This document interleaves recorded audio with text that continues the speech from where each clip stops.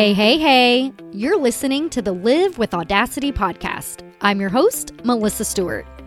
Audacity is defined as intrepid boldness or a disregard for normal constraints. And that's exactly what we have here. Women across the globe are waking up in their 30s and 40s sick of the status quo. Bored, overwhelmed, frustrated, and trapped. We've done everything society told us would bring us happiness, and yet we're still unfulfilled. And we're ready to burn it all down to find the freedom we long for. With unbridled authenticity and feral audacity, we're cultivating lives we can't wait to wake up to each day. Are you ready to get the hell out of society's box and into a frick yeah life? Then baby, hold on to your butts, drink your water, and get your beauty rest because it's time to live with audacity.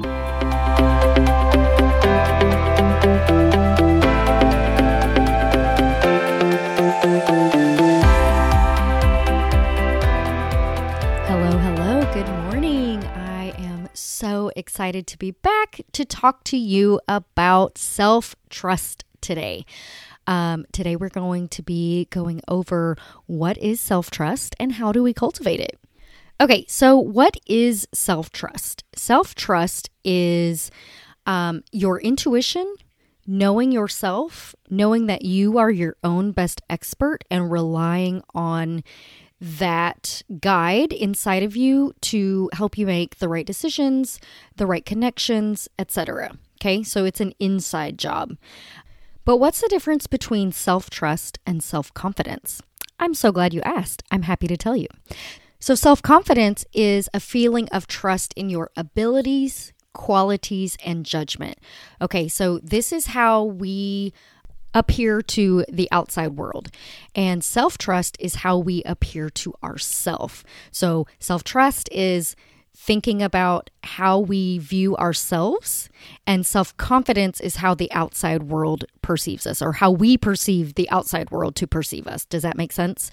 Okay, so let's dive into self-trust and how we can cultivate that. So number one reason that you do not currently possess self-trust is because you have been abandoning yourself since pretty early on. Okay, so when we are babies and young children, we are already being conditioned, right? And as children, we are not thinking about anything really. We're just playing, and we innately have self-trust and self-confidence. But the older that we get, the more judgment we receive from the outside world.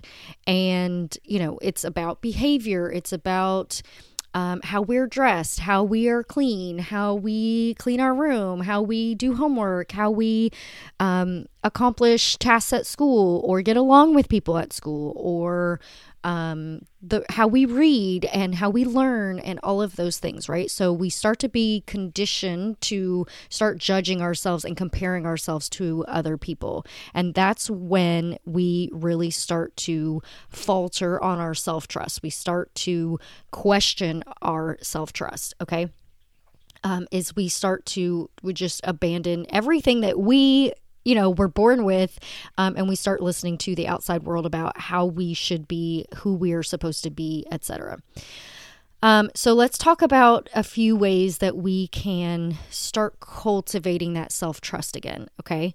So the first thing is setting boundaries. Now, boundaries is a really, really, really large word to mean a lot of can be applied to a lot of different scenarios, okay? And so I'm going to give you an example, but know that the term boundaries can be applied to a very wide array of experiences and circumstances. Okay, so let's say you are recording a podcast episode and you have told your kids, hey, I'm recording a podcast episode. Do not bother me right now. I will be out in about 30 minutes. And then you go in to record your podcast episode and there's a knock at the door and you have to stop what you're doing and answer the door. Or they come in and they're trying to mouth to you while you're talking and thinking at the same time. And you're like, oh my God, what is happening? This has never happened to me. Can you tell? The boundary here would be maybe to lock the door. Also, maybe to put a sign on the door that says recording, do not knock, things like that. And how does that create self-trust? Well, you have just set a boundary with your family. And then you've showed yourself that this is really important to you and you're willing to do what it takes to get it done rather than letting other people get in your way and essentially martyr yourself for their pleasure, right? And so then you've taught yourself like, hey, if something is really important to me, I'm willing to go the distance and put in the safeguards so that I can get the thing done that I want to do. So that's number one. Number two is if you are in a situation where you are receiving feedback or questions or you're in conflict, give yourself a moment or 10 to react to the situation. Because I know for me, a lot of times it takes me a few moments to process exactly what I'm hearing, and then to develop an idea of how I feel about it and how I want to react. So giving myself that space to be able to do that and say, you know what, give me a minute and let me see how I feel about this. And it's amazing how we can take that minute and, kind of go through all of those emotions really quickly to say, you know what, actually, I'm not mad about this. Or, you know what, this thing really does upset me. I'm really not a fan. Giving yourself that space to just really tap into what you're feeling and listen to yourself. So that's number two. Okay, so number three is to take quiet time to cultivate that inner dialogue, right? We are distracted all of the time. I know a lot of us sit in front of the TV while we watch TikTok at the same time. That's insane, right? We are crazy town. So if you can take some time to, drive to work with the radio off and not talking to a friend on Marco Polo or, listening to a podcast, or you can take a shower without listening to an Audible book or, TikToks. If you can take some time to meditate, which is so, so good for our brains, and giving ourselves the opportunity to listen to the dialogue within us. And then also another easy way to cultivate that is to take social media breaks.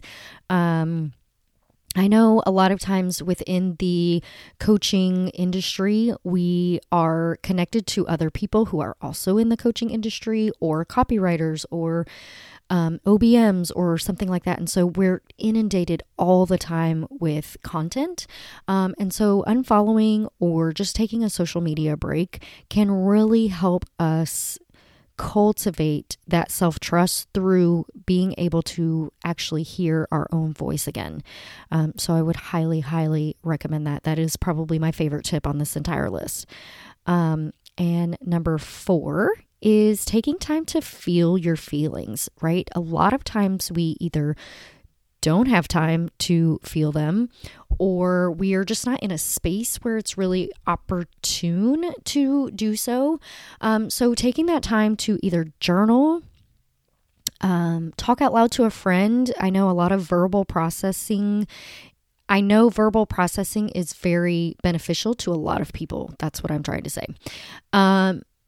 But also, my latest thing that I've been doing is rage dancing, right? I'll put on a song that brings out feelings of triumph or accomplishment or just pissed offness, and I will rage dance to it, and it makes me feel so much better, and it gets a lot of my anxiety up and out of my body. You have probably seen some of these TikToks where it's like, if you're feeling like this, do this. I know one of the things is like, if you're feeling anxious or mad or angry, just shake your body out. If you're feeling kind of low, or melancholy, you can do some real light movement with your arms and your hips, and just letting those emotions move through you in any way that is beneficial to you or that you enjoy. Definitely do that. So that's number 4. Number 5. Oh, I love this one. Okay, so if you are stuck between 2 decisions, or you are just trying to decide what direction to go in, I love doing this. I'll put my hand over my heart and a hand on my belly, and I'll take a couple of deep breaths, and then I will imagine choosing each of the decisions. I use this for literally everything. I can do this even for like, what am I going to have for lunch? Am I going to have Chick-fil-A or am I going to have Whataburger? I will literally ask my body, what do you want? And like I said, I can put my hand over my heart and my hand on my belly and just ask like, okay, what am I excited about? What feels good? Which one can I imagine being happier choosing? And sometimes my mouth will water and I'm like, oh, that's the thing. And then outside of things like food, I can imagine, choosing this or choosing that, and one always feels lighter and happier and healthier for me. And so that's the option I choose. Another way to do this is to pick an activity that you think would be fun and then go and do that activity. Right now, the thing on my list is I want to try pole dancing. I've never done that before. I think it would be so much fun. I love dance, and I just think it's would be something that I would really enjoy. So I'm going to do it. And then I'm going to ask myself like, hey, was that fun for me? And then I can find out by asking myself the right questions, like, was I able to trust myself that I was choosing the thing that I wanted to do and wanted to spend my time and energy and effort on exploring? And I think that's a really fun way to start to learn to trust yourself, right? Number 6 is cultivating an abundance mindset. That can be really, really difficult to do, but something that I can relate this to is there are times when I can obviously see that I'm living in a scarcity mindset at the time. And one of those examples is if we make dessert, let's just say right now we have brownies sitting on our counter. If the kids are like, I want a brownie, I want a brownie, I want a brownie, I'm like, oh my God, I want a brownie too, because when I'm in the mood for the brownie, they're gonna be gone. And so I'm living in that scarcity mindset space of like, oh my God, I have to eat the brownies right now, otherwise I'm not gonna get one. Well, that's silly. I'm an adult. I can go buy another box of brownie mix and make them, or I can go to Chick-fil-A and buy a brownie if I'm that desperate for a damn brownie. So that happens to me a lot, actually. That happens to me a lot with food. And I'm just now exploring that. One of the things that brought this about for me was when we were on vacation was it last summer? It was the summer before that. Oh my Lord. This couple of years have been going by so fast. We were on a vacation to Punta Cana, and they had a breakfast buffet every single morning. Well, they had a buffet, breakfast, lunch, and dinner, but we happened to be at the breakfast buffet. And we were talking about like, how crazy is it that they just put all of this food out and people just eat what they want and then they're done with it, rather than hoarding it and being like, oh my God, there might not be food, because the next time you come for lunch, there's going to be another buffet full of food and you'll be fine and you'll get fed and yada yada. But when we perceive it as this is the only opportunity we're going to get for this, then we feel like we should take more, right? Another example is we leave our dog's food out all day. And this is not puppy parenting advice at all. This is just what we do. Okay. So don't take this the wrong way. But we leave our dog's food out all day, and the dogs graze and they eat a little bit and they stop, and then they eat a little bit and they stop and whatnot. But if we were to put it down once or twice a day, it would be like, oh my God, blah, blah, blah, blah. We got to eat it all up because it's going to be gone and we're not going to get any more for a while, right? So that's what works for our dogs. And I want to cultivate that in my own life of, it's okay. I'm going to take what I need. I don't need more than that. I'm going to eat what I want and eat what I need. And then when I'm ready for more food, there will always be more food. There will always be more money. I don't have to hoard money.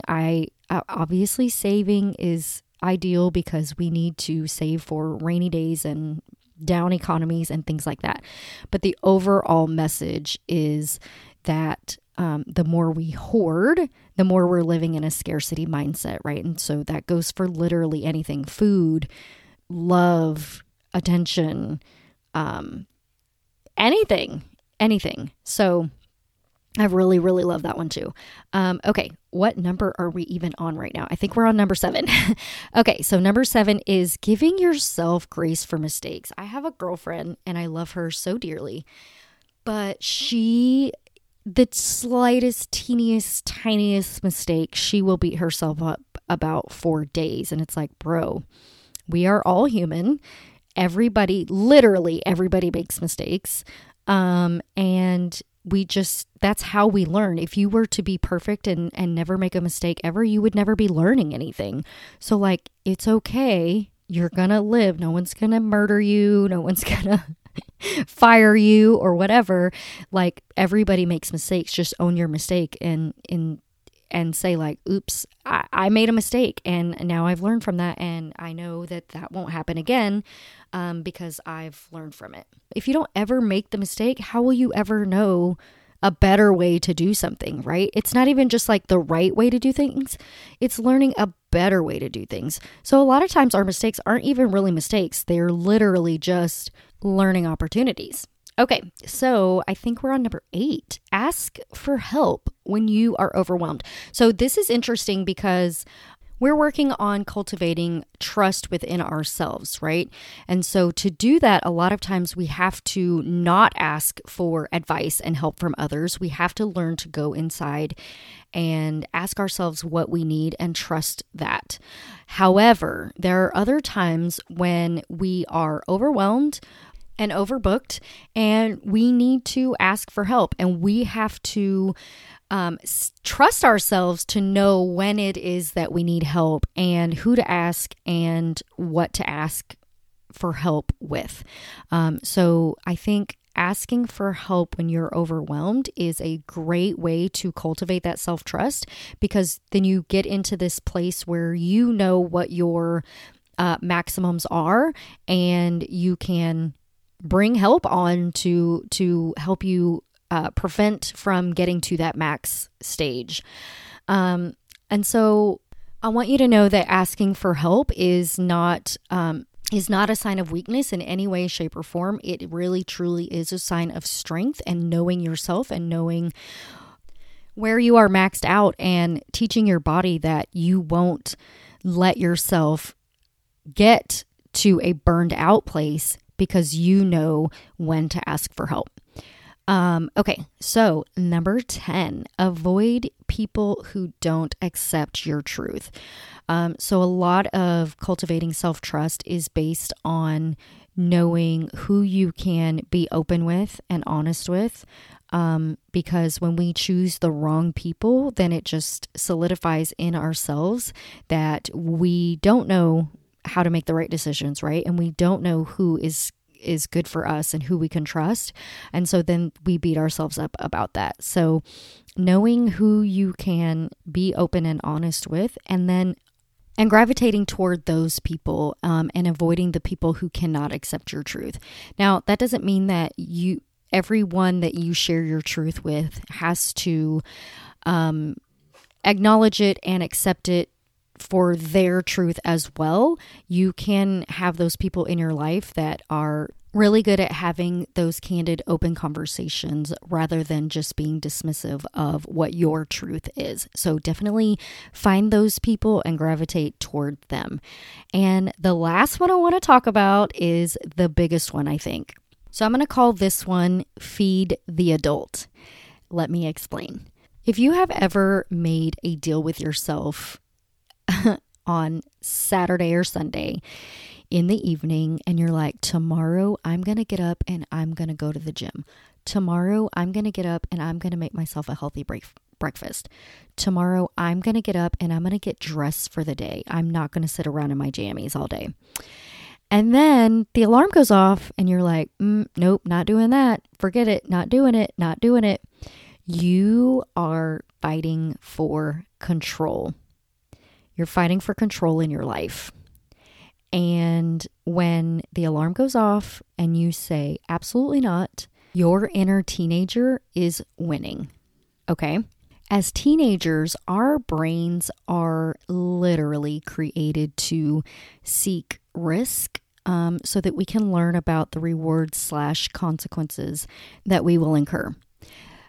So, our parents are there to help us learn and grow and give us the consequences that we need so that we can become productive members of society. So, as teenagers, we probably didn't have a lot of choices, whether we were going to get out of bed, whether we were going to go to church, whether we were going to mow the lawn, whether we were going to do the dishes and such, right? Our parents were trying to teach us responsibility, habits, etc.